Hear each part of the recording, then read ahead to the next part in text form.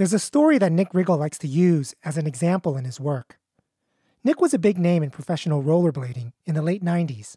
He competed at a few X Games, invented an entire genre of skating called mushroom blading. Today, I'm an assistant professor of philosophy at the University of San Diego and an author, a writer. The story involves a guy named Jeremy Fry. Jeremy is a wiry kid with glasses and shaggy hair, kind of like a teenaged Bill Gates, but dweebier. Jeremy is sitting in the stands at the Celtics game with maybe his mom, and Bon Jovi's Living on a Prayer starts to play on the loudspeakers. Suddenly, he's on the Jumbotron. He was lip-syncing and air guitaring and sort of dancing to the song. And he started interacting with the crowd as Bon Jovi. And the crowd sort of took it up, and they were there expressing themselves. He was sort of playing around, and it created this environment of sort of mutual expression and appreciation through that expression. That is awesomeness. That's the central theme of Nick's book.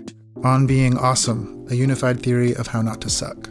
Being awesome and sucking, for Nick, has become a very distinctively social way we evaluate works of art and acts of expression. For some reason, as I discuss in the book, we adopted the word awesome to talk about the kinds of creative community building that awesome people, in the newfangled sense, achieve. Jeremy Fry is a prototype of awesomeness. He's the creative community builder. He created what I call a social opening. And the social opening gave the rest of the crowd an opportunity to be down and to take up the social opening. So, sucking. What's the relationship between that and awesomeness in your view? Sucking is a matter of failing to take up a social opening for no good reason. So in the middle of this performance, he sort of approaches this one guy, and the guy just sort of mimics kicking him and sort of nudges him away. That sucks, right? This guy sucks. And if you look at the YouTube comments, you just see, like, he's clearly singled out as, like, someone who really fails in this social context to, as it were, get it. Nick is a philosopher of art. And as a philosopher of art, Nick thinks that the way we judge the impact of art on a social community is just as important as judging art according to how it affects us when we experience it personally. The value of art isn't wholly encapsulated in its capacity to give me pleasure or give you excitement or a shock. And so when you think about what art does for us, and you move just beyond, ever so slightly beyond the individual, you see, like, oh yeah, you know, we can bond over an album, over our love for a podcast. The value that that has for two people or for a subculture isn't just sort of the pleasure it gives all of us. Something about the role that it plays in establishing social relationships? Yeah, establishing social relationships through the mutual cultivation of our individuality. And when we recognize broader categories we use to evaluate art, we come to broader categories of art as well. You come to recognize the artistry in rollerblading or skateboarding, for example. Street art is art that uses the street artistically. The street is sort of this vague concept. And I think of the street as this cultural space. It's where I can sort of flaunt my style or express my commitments. And to use it artistically is to take that cultural space and highlight its function or enhance its function or augment it in some way. If you think about it, street art has this great advantage in being awesome in a way that paintings in a gallery just don't. They exist in public spaces and are meant to interact directly with the communities that look at it or engage with it. It's a lot easier to create a social opening when the art takes place in a social context. Bruno Taylor, I think, put swings in bus stops. Now that's a classic piece of street art on my view, because it's like, here you took this public street space, you made it easier and more attractive for people to express themselves in public. It's just boring. You sit on a bench and like, wait, so why not have like swings there? Stuff to play with. I think that's just really a wonderful piece of street art. And like, that's the kind of creative community building via art that a city could get in on. Crosswalk design could be more playful. thought-provoking, attention-grabbing. These works are so interesting because their value seems to consist in something that we'd normally theorize in ethical terms. Empathy, mutual attention, mutual respect even. But we want to say that they're great works. The way that they're great works is that they're awesome. Do you think that we have a dearth or an excess of awesomeness? And do you think we should be actively trying to create it? Yeah, I think we should. Yeah, I think there's a kind of a dearth of awesomeness. There's a dearth of the kind of social risk that you mentioned. The social risk that is a kind of creative risk aimed at community building. The advantage that street art has in being awesome also makes it even more susceptible to sucking. In fact, some of the suckiest things that ever sucked are designed for the street. You find it all over the place. That's actually what today's show's about. Street designs that suck in the sense of Nick Riggle's theory. They're antisocial. They close off social openings. I found street designs that suck so bad that artists feel they have to vandalize them just to bring some humanity and awesomeness back to the street.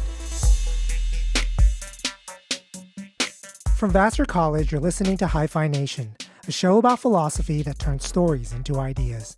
I'm Barry Lamb. The philosopher Richard Rowland of the Australian Catholic University produced this story for us from the UK. When Leah Borromeo was riding her bike down Curtin Road in East London one evening, she was looking for something very specific. A bunch of sharpened butt plugs on a flat surface where you could otherwise shelter from the rain, or sit down, or just chill out. Curtin Road is in Shoreditch in East London. Shoreditch is now heavily gentrified, but it used to be a poor area filled with old warehouses where artists could afford cheap studios. Curtin Road today has a very visible homeless population, which has been pushed to the margins and pushed to the edges of the area by people with money. Those sort of nooks and crannies and safe places for people who've suddenly come down on their luck are becoming few and far between. Leah is an artist, a journalist and filmmaker, and erstwhile interventionist. The reason Leah was looking for these sharpened butt plugs, as she put it, was because she had an experience earlier in the day during her lunch break. I was walking to and from lunch, and outside one of the supermarkets, there were a couple of women who, were, say, of advanced years. They had their shopping with them, and they wanted to sort of sit down, and they found a ledge, and they found some spikes on the ledge. And I looked at the spikes, and I sort of went, holy wow. And they were pointy, sharp and butt-pluggy, kind of.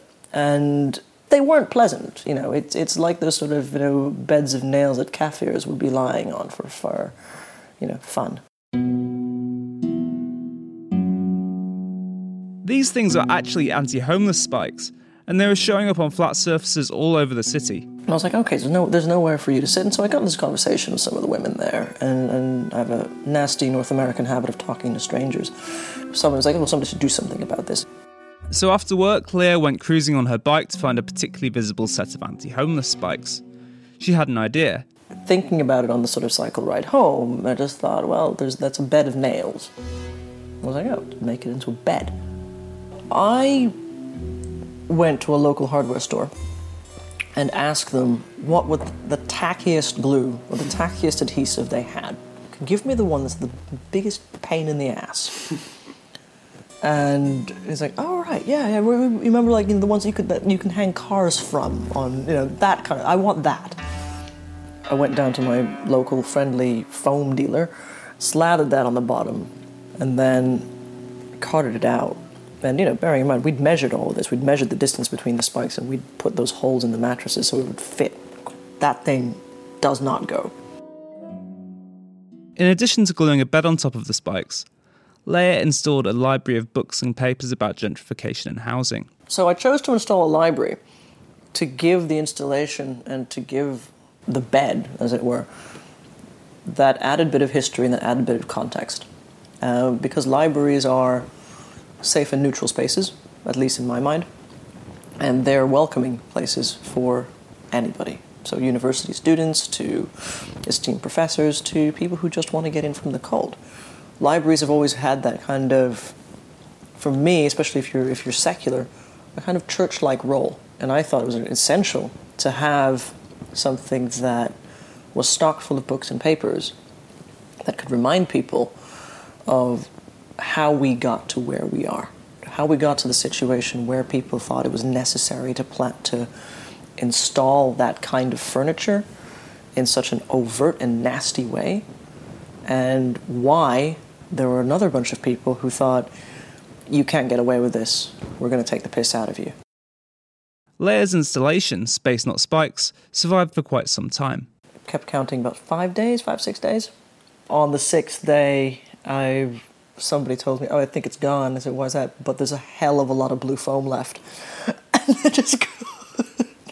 Leia is part of a growing movement of artists and activists responding to hostile design, sometimes called defensive architecture.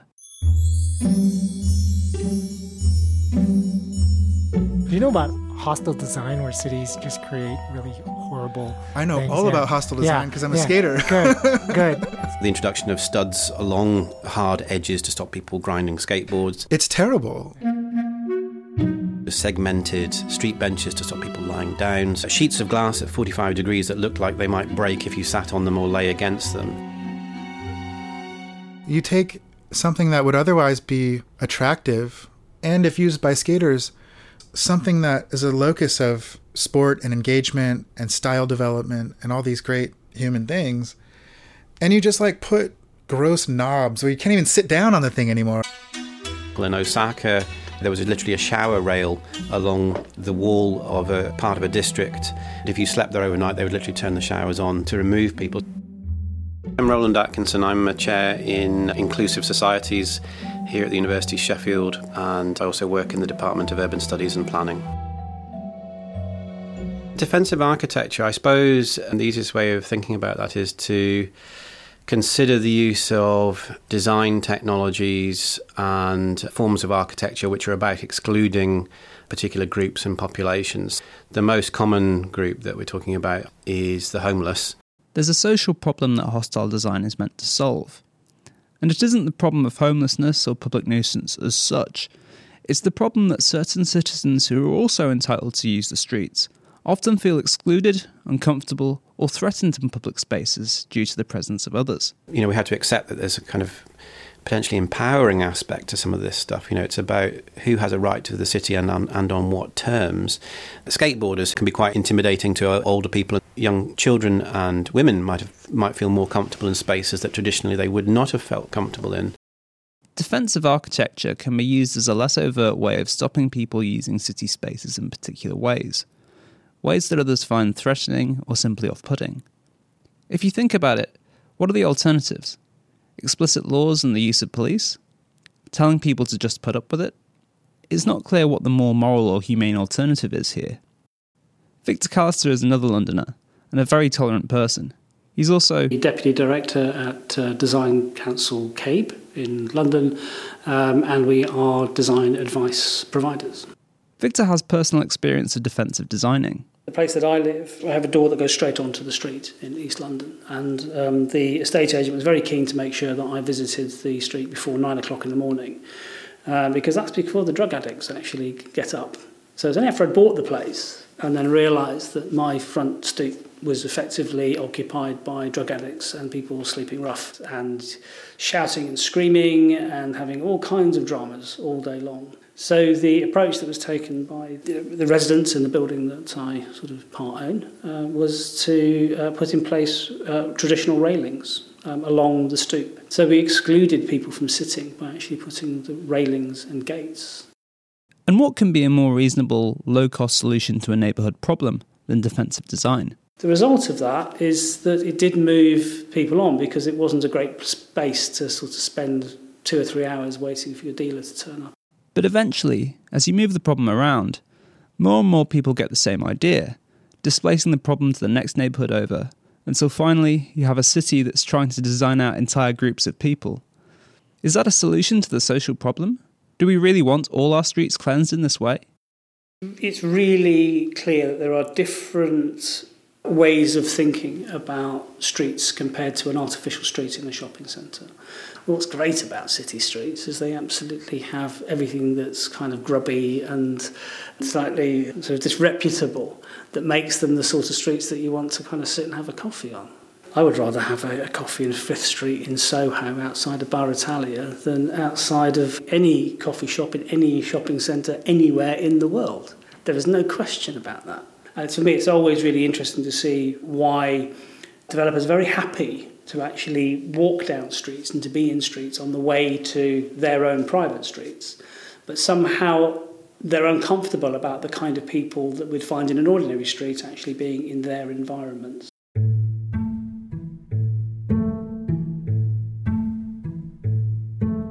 Eventually we get back to Leia and other artists around Europe, Chicago and Los Angeles, who started turning spikes and partitioned benches into beds and leaning rails into chairs.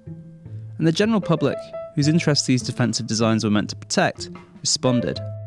Can you tell me a bit about the reaction to Space Not Spikes? The weird thing about that was how it kind of blew up. I think it hit, it's what they call virality. It's one of those things you never quite expected. Because the next morning, a street artist friend of ours called Stick, he came down and he's formerly homeless. He's like, do you want some actual homeless people here to use it? And I said, yeah. I wrote a piece up, sent it into an outfit called Little Atoms. 2.5 hours later, it's like, so I've turned into your personal manager now, and you've got requests from, and he just listed the number of people who've got in touch with him. Everyone just picked up on it. The weirdest one is I was out filming months later in Bolivia, and on the streets of La Paz, I'd picked up the equivalent of The Big Issue, which is a kind of magazine sold by homeless people and people who work on the street. Oh my God. And it was in this magazine that was set up, in La Paz, of all the places. And I was like, that's soy mío. And it immediately goes up to the guy, and it's like, that's the thing. He's like, yeah. And I was like, what? So we just started having this conversation in, my broken Spanish with the guys, like, what the hell? And what he was saying, and a lot of people there were saying, was that, it's something that touched a nerve, not just for something specific to London and Curtin Road, and that was what we were wanting to address. It touched a nerve in a kind of human level. It, I suppose, guilted people into thinking, oh gosh, that's us, I'm complicit in that.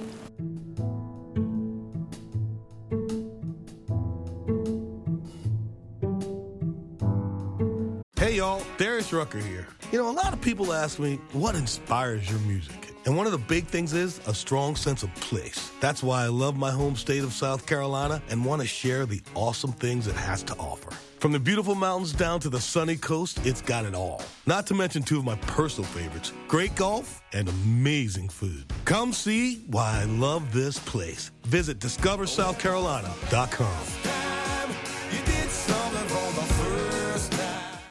Perhaps one of the reasons that the public became so hostile to hostile design is how obviously these features of the street sucked in Nick Riggle's sense of the term.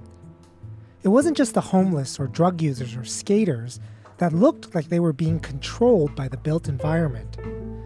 Leia Borromeo's street art activism is a direct response to more general tendencies that everyone seemed to be noticing about the urban environment. Dr. Roland Atkinson.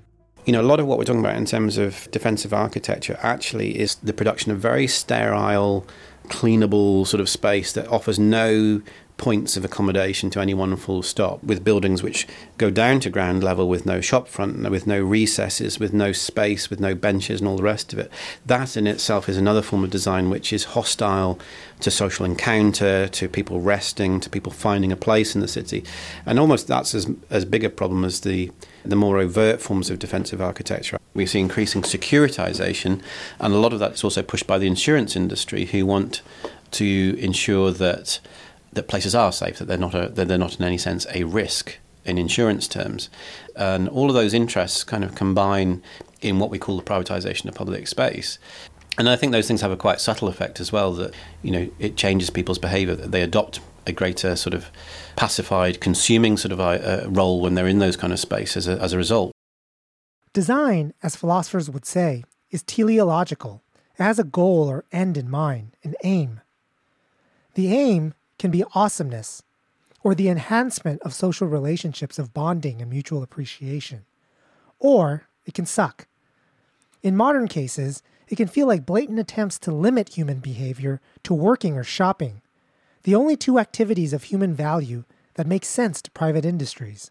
But as much as the rest of the affluent may despise urban designers for works that reduce us to workers and shoppers, hostile design can have far more severe implications for the homeless and vulnerable.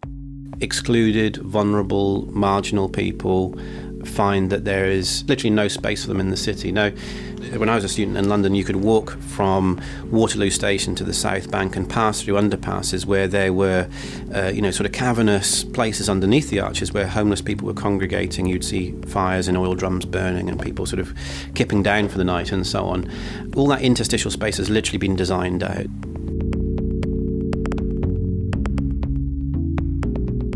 One thing that people with homes and jobs take for granted is their right to use the toilet, their right to sleep, and their right to wash themselves when they're dirty. These are the most basic functions that humans need to perform to survive. But these things are not in fact legal rights. In fact, if you think about it, we give wild and domesticated animals more rights than people to perform their basic bodily functions. If I walked my dog in New York City, she could go almost everywhere she chose.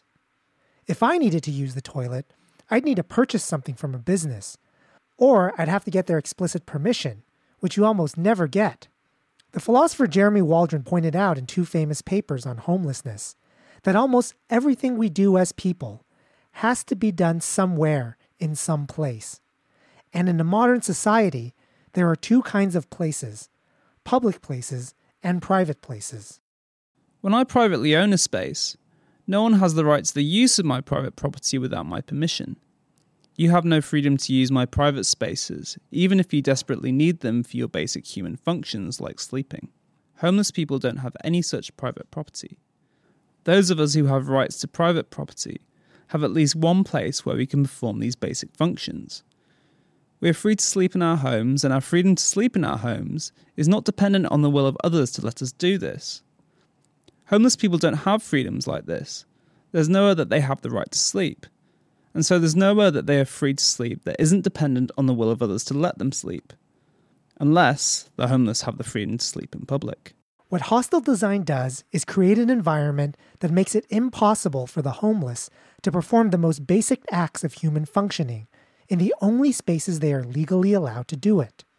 What these designs do is make privately owned spaces the only ones where a person can perform the basic functions that are needed for human beings to survive. A city that employs hostile design makes it so that the freedom to sleep, wash, and use the toilet must always be purchased. Waldron calls this, and I quote, the most callous and tyrannical exercises of power in modern times by a rich and complacent majority against a minority of their less fortunate human beings. Waldron was talking about legislating to prevent sleeping or urination in public spaces. These kind of laws in effect deny people the kind of freedom that a human being needs to survive. In many ways, hostile design can be more insidious than legislation. With legislation, people can still physically sleep or urinate. They simply face potential legal repercussions. With hostile design, you are using the power of the state to make the environment itself deny a person the ability to do the simplest things they need to prevent their own suffering. It's a way that the state is treating human beings as vermin. City life is normally built around preventing wild animals from performing their life function in a way that intrudes on the desires of humans. Almost every construction in a city is hostile to the survival of local wildlife. We are now designing our cities to be hostile to people. There's obviously another side to this problem.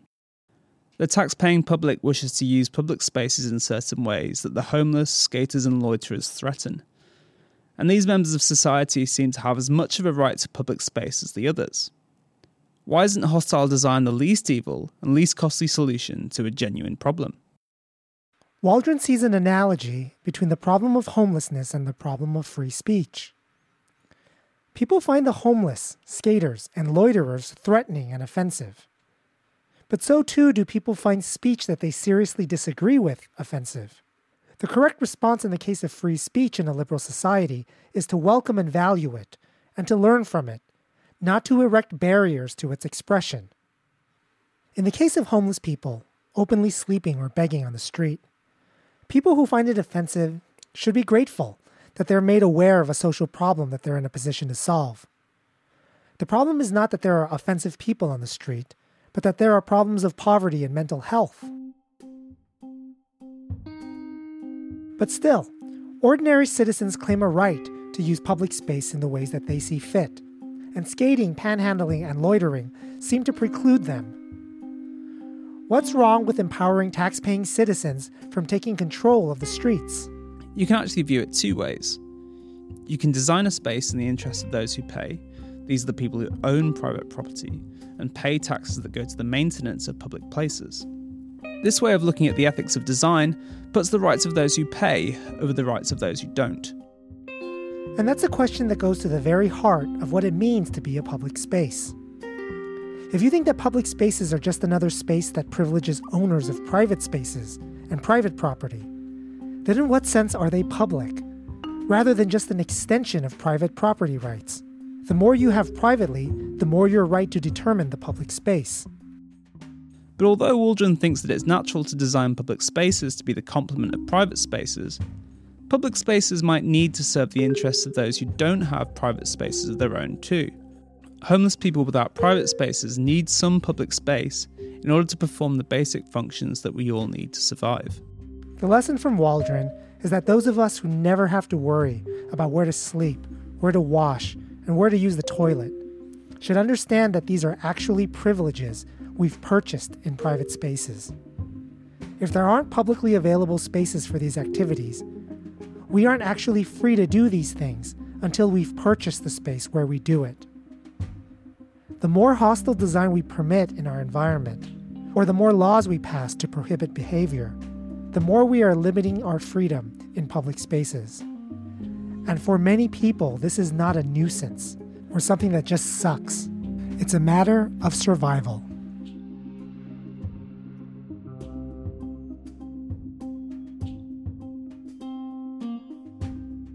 Richard Rowland is a philosopher at the Australian Catholic University in Melbourne, Australia.